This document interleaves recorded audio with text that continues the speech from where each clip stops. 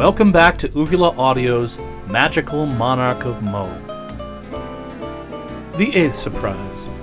The bravery of Prince Jollikin. There is no country so delightful but that it suffers some disadvantages, and so it was with the Valley of Mo.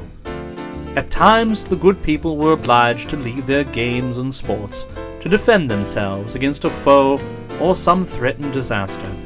But there was one danger they never suspected, which at last came upon them very suddenly.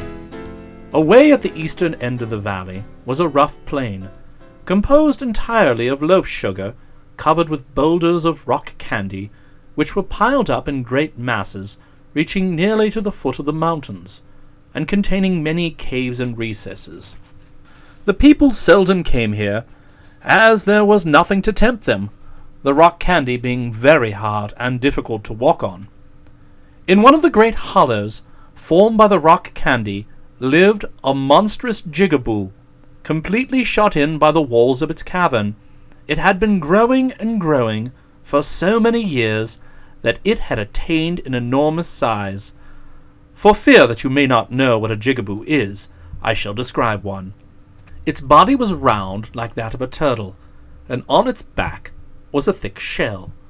From the center of the body rose a long neck, much like that of a goose, with a most horrible-looking head perched on top of it. This head was round as a ball, and had 4 mouths on the side of it, and 7 eyes set in a circle, and projecting several inches from the head. The jigaboo walked on 10 short but thick legs, and in front of its body were 2 long arms, tipped with claws like those of a lobster. So sharp and strong were these claws that the creature could pinch a tree in 2 easily. Its eyes were remarkably bright and glittering, one being red in color, another green, and the others yellow, blue, black, purple, and crimson. It was a dreadful monster to see, only no one had yet seen it, for it had grown up in the confinement of its cave. But one day the jigaboo became so big and strong that in turning around it broke down the walls of the cavern, and finding itself at liberty, the monster walked out into the lovely Valley of Mo to see how much evil it could do. The first thing the jigaboo came upon was a large orchard of preserved apricots, and after eating a great quantity of the preserves, it wilfully cut off the trees with its sharp claws and utterly ruined them. Why the jigaboo should have done this, I cannot tell, but scientists say these creatures are by nature destructive and love to ruin everything they come across. One of the people being in the neighborhood came upon the monster and witnessed its terrible deeds, whereupon he ran in great terror to tell the king that the jigaboo was on them and ready to destroy the entire valley. Although no one had ever before seen a jigaboo or even heard of one, the news was so serious that in a short time the king and many of his people came to the place where the monster was, all having hastily armed themselves with swords and spears. But when they saw the jigaboo, they were afraid, and stood gazing at it in alarm, without knowing what to do or how to attack it. "Who among us can hope to conquer this great beast?" asked the king in dismay. "Yet something must be done, or soon we shall not have a tree left standing in all the Valley of Mo." The people looked at one another in a frightened way, but no one volunteered his services or offered to advise the monarch what to do. At length, Prince Jollikin, who had been watching the monster earnestly, stepped forward and offered to fight the jigaboo alone. "In a matter of his kind," he said, "one man is as good as a dozen, so you will all stand back while I see where the beast can best be attacked." "Is your sword sharp?" asked his father, the king, anxiously. "It was the sharpest on the tree," replied the prince. "If I fail to kill the monster, at least it cannot kill me, although it may cause me some annoyance. At any rate, our trees must be saved, so I will do the best I can." With this manly speech, he walked straight toward the jigaboo, which, when it saw him approaching, raised and lowered its long neck and twirled its head around, so that all the 7 eyes might get a glimpse of its enemy. Now you must remember when you read what follows, that no inhabitant of the Valley of Mo can ever be killed by anything. If one is cut to pieces, the pieces will still live. And although this seems strange, you will find, if you ever go to this queer valley, that it is true. Perhaps it was the knowledge of this fact that made Prince Jollikin so courageous. "If I can but manage to cut off that horrible head with my sword," he thought, "the beast will surely die." So the prince rushed forward and made a powerful stroke at its neck, but the blow fell short, and cut off instead one of the Jigaboo's 10 legs. Quick as lightning, the monster put out a claw and nipped the prince's arm which held the sword, cutting it from its body. As the sword fell, the prince caught it in his other hand and struck again, but the blow fell on the beast's shell and did no harm. The Jigaboo, now very angry, at once nipped off the prince's left arm with one of its claws, and his head with the other. The arm fell on the ground, and the head rolled down a little hill behind some bonbon bushes. The prince, having lost both his arms and his head as well, now abandoned the fight and turned to run, knowing it would be folly to resist the monster further. But the Jigaboo gave chase, and so swiftly did its 9 legs carry it, that soon it overtook the prince and nipped off both his legs. Then, its 7 eyes flashing with anger, the Jigaboo turned toward the rest of the people as if seeking a new enemy. But the brave men of Mo, seeing the sad plight of their prince, and being afraid of the awful nippers on the beast's claws, decided to run away, which they did, uttering as they went loud cries of terror. But had they looked back, they might not have gone so far so fast. For when the Jigaboo heard the cries, in turn it became frightened, having been accustomed all its life to silence, so that it rushed back to its cavern of rock candy and hid itself among the boulders. When Prince Jollikin's head stopped rolling, he opened his eyes and looked about him, but could see no one, for the people and the Jigaboo had now gone. So, being unable to move, he decided to lie quietly for a time, and this was not a pleasant thing for an active young man like the prince to do. To be sure, he could wiggle his ears a bit and wink his eyes, but that was the extent of his powers. After a few minutes, because he had a cheerful disposition and wished to keep himself amused, he began to whistle a popular song, and then, becoming interested in the tune, he whistled it over again with variations. The prince's left leg, lying a short distance away, heard his whistle, and recognizing the variations, at once ran up to the head. "Well," said the prince, "here is a part of me at any rate. I wonder where the rest of me can be." Just then, hearing the sound of his voice, the right leg ran up to the head. "Where is my body?" asked the prince, but the legs did not know. "Pick up my head and place it on top of my legs," continued the prince. "Then, with my eyes and your feet, we can hunt around until we find the rest of me." Obeying this command, the legs took the head and started off, and perhaps you can imagine how funny the prince's head looked, perched upon his legs, with neither body nor arms. After a careful search, they found the body lying upon the ground at the foot of a shrimp salad tree. But nothing more could be done without the arms, so they next searched for those, and having discovered them, the legs kicked them to where the body lay. The arms now took the head from the legs and put the legs on the body where they belonged. Then the right arm stuck the left arm in its place, after which the left arm picked up the right arm and placed it also where it belonged. Then all that remained was for the prince to place his head on his shoulders, and there he was, as good as new. He picked up his sword, and was feeling himself all over to see if he was put together correctly, when he chanced to look up and saw the Jigaboo again coming toward him. The beast had recovered from its fright, and tempted by its former success, again ventured forth. However, Prince Jollikin did not intend to be cut to pieces a second time. He quickly climbed a tree and hid himself among the branches. Presently, the Jigaboo came to the tree and reached his head up to eat a cranberry tart. Quick as a flash, the prince swung his sword downward, and so true was his stroke that he cut off the monster's head with ease. Then the jigaboo rolled over onto its back and died, for wild and ferocious beasts may be killed in Mo as well as in other parts of the world. Having vanquished his enemy, Prince Jollikin climbed down from the tree and went to tell the people that the jigaboo was dead. When they heard this joyful news, they gave their prince 3 cheers and loved him better than ever for his bravery.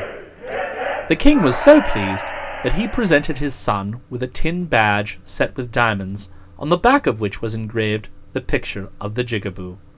Although Prince Jollikin was glad to be the hero of his nation and enjoyed the triumph of having been able to conquer his ferocious enemy, he did not escape some inconvenience, for as a result of his adventure he found himself very stiff in the joints for several days after his fight with the jigaboo.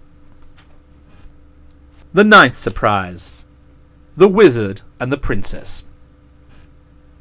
Within the depths of the mountains which bordered the valley of Mo to the east lived a wicked wizard in a cavern of rubies.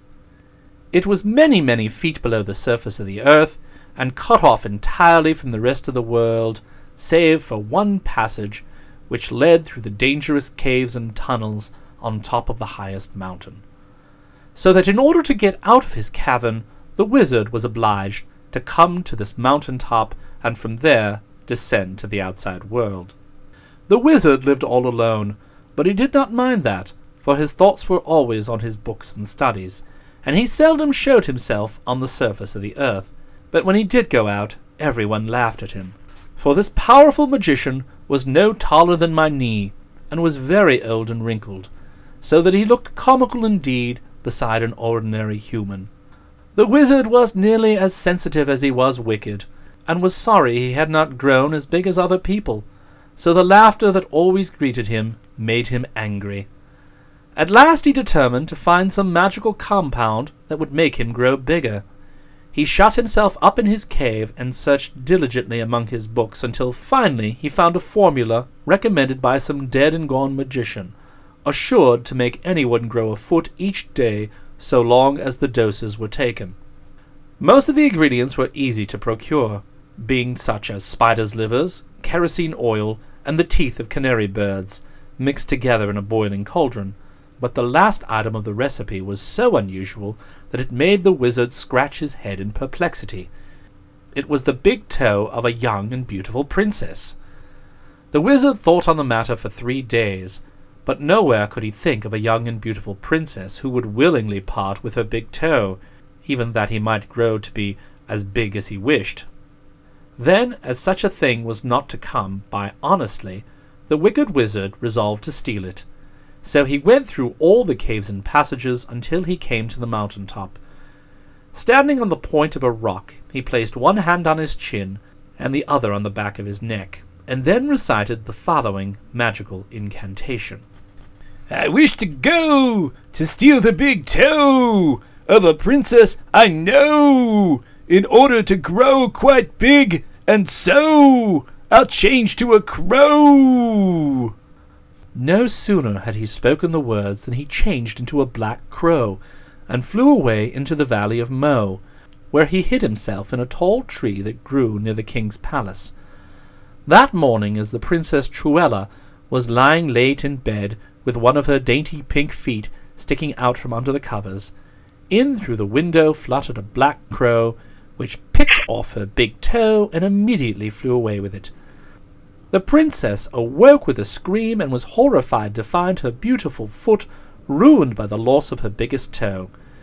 When the king and queen and the princes and princesses, having heard her outcry, came running in to see what was the matter, they each and all were very indignant at the theft.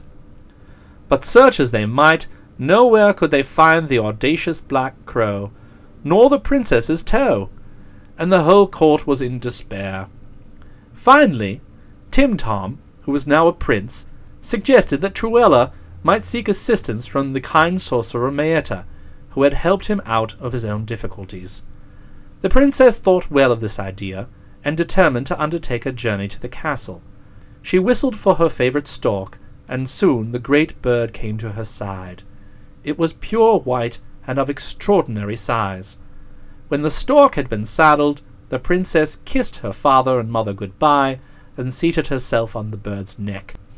It instantly rose into the air and flew away toward the castle of Maeta. Traveling in this pleasant way high in the air, the princess crossed the river of needles and the deep gulf and the dangerous wood, and at last was set down safe at the castle gates. Maeta welcomed the pretty princess very cordially, and, on being told of her misfortune, at once agreed to assist her. So the sorceress consulted her oracle, which told her truly anything she wanted to know. And then she said to the princess, "Your toe is in possession of the wicked wizard, who lives in the ruby cave under the mountains. In order to recover it, you must go yourself to seek it. But I warn you that the wizard will put every obstacle in your path to prevent your finding the toe and taking it back from him." "Oh dear!" exclaimed Truella. "I am afraid that I shall never be able to get my toe back from such a horrible man." "Have courage and trust in me," returned Maeta, "for I believe my powers are stronger than his. I shall furnish you with the weapons you must use to overcome him. Here is a magic umbrella, and in this basket, which you must carry on your arm, you will find a lump of putty, an iron ball, a mirror, a package of chewing gum, and a magic veil, all of which will be very useful.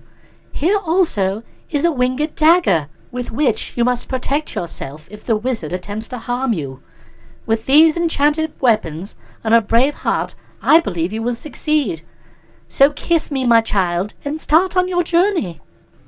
Truella thanked the kind sorceress, and mounting the saddle of her stork, flew away toward the high mountain in which dwelt the wicked wizard.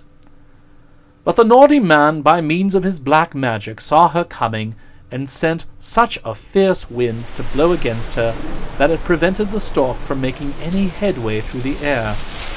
Therefore, in spite of his huge wings and remarkable strength, the brave bird was unable to get an inch near the mountain.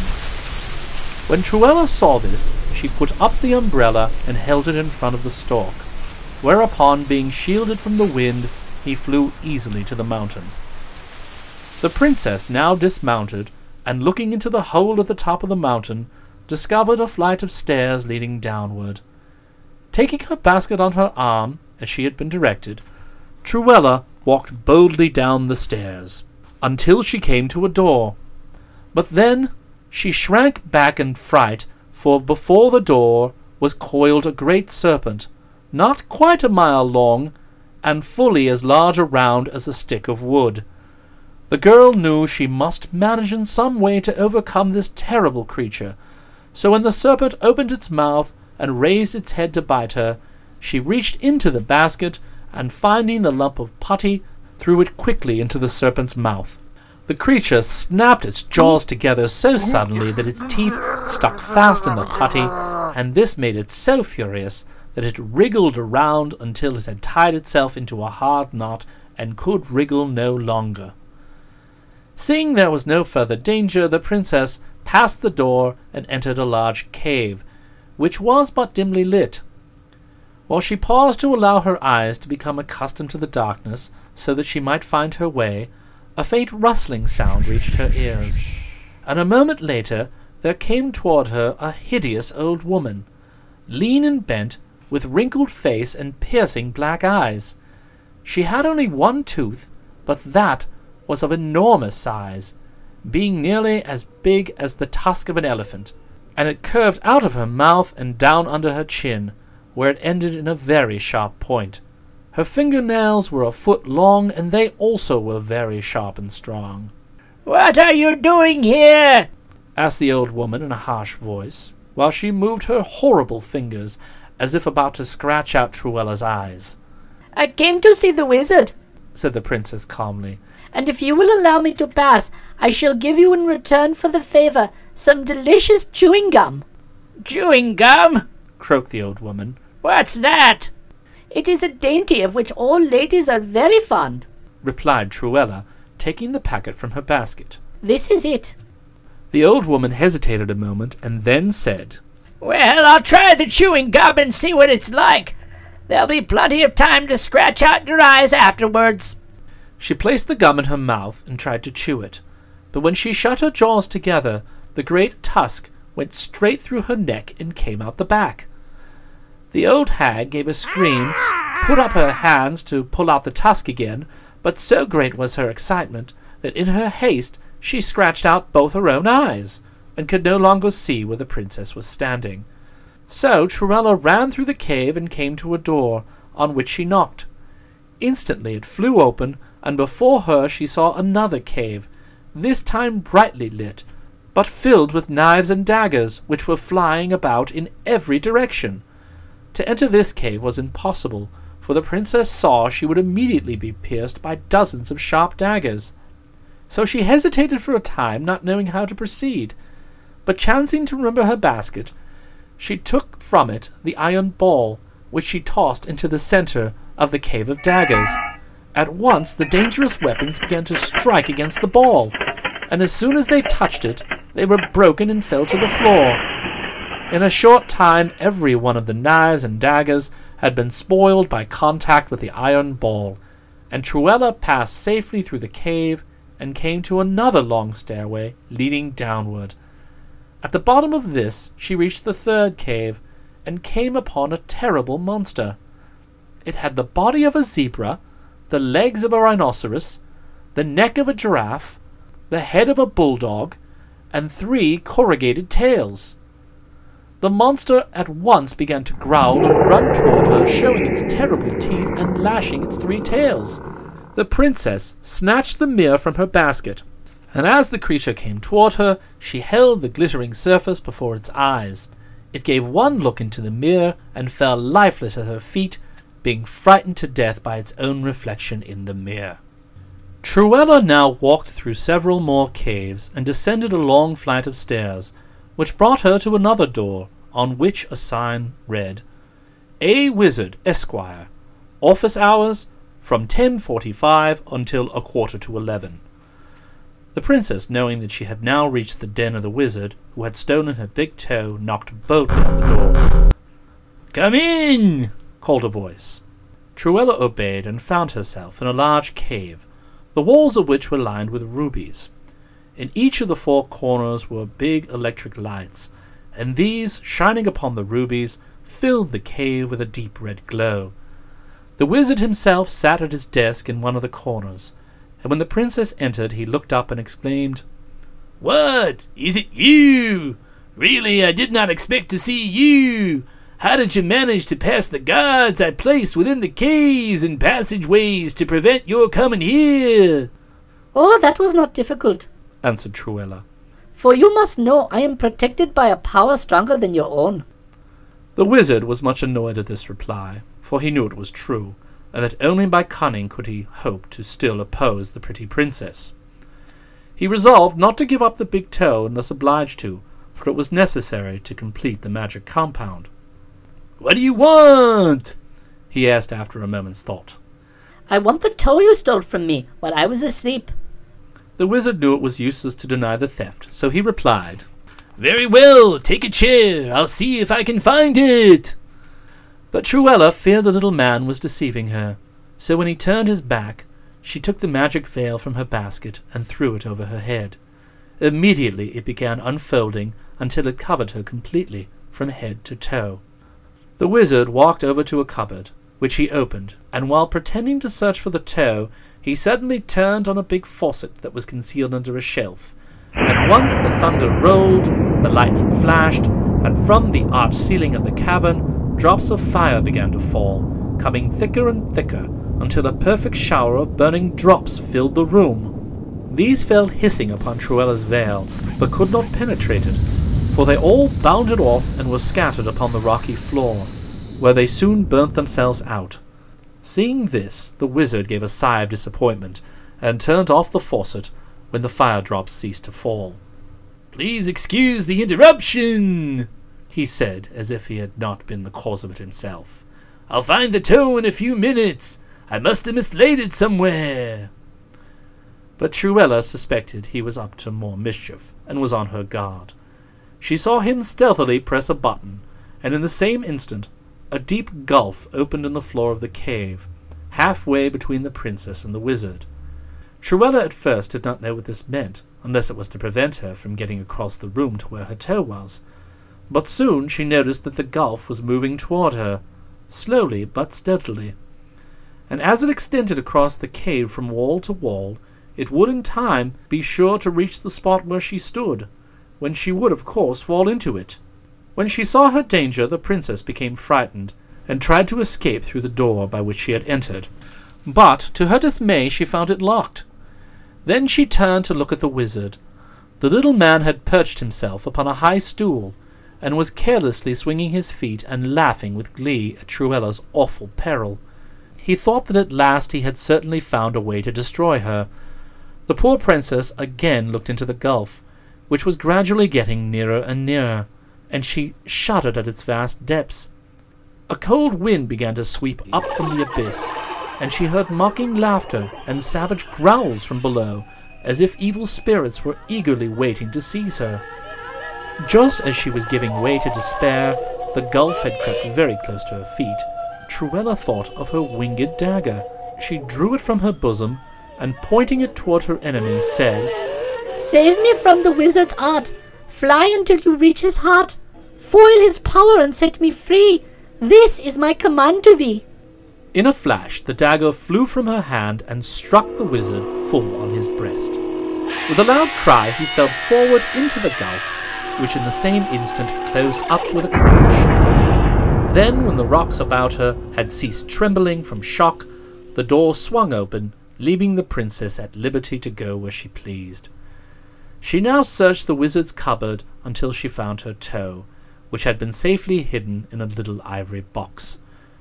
Truella stopped only long enough to put on her toe, and then she ran through the caves and up the stairways until she reached the top of the mountain again. There she found her stork patiently awaiting her, and having seated herself on its back, she rode safely and triumphantly back to her father's palace. The king and queen were delighted when she recounted to them the success of her adventure, but they shuddered when they learned of the fearful dangers their sweet little daughter had encountered. It seems to me, said the good queen, that big toe is scarcely worth all the trouble you have had in recovering it. Perhaps not, replied the princess thoughtfully. But a big toe is very handy to have when you wish to dance. And after all, I succeeded in destroying the wicked wizard, which surely repays me for the trials I have been forced to undergo.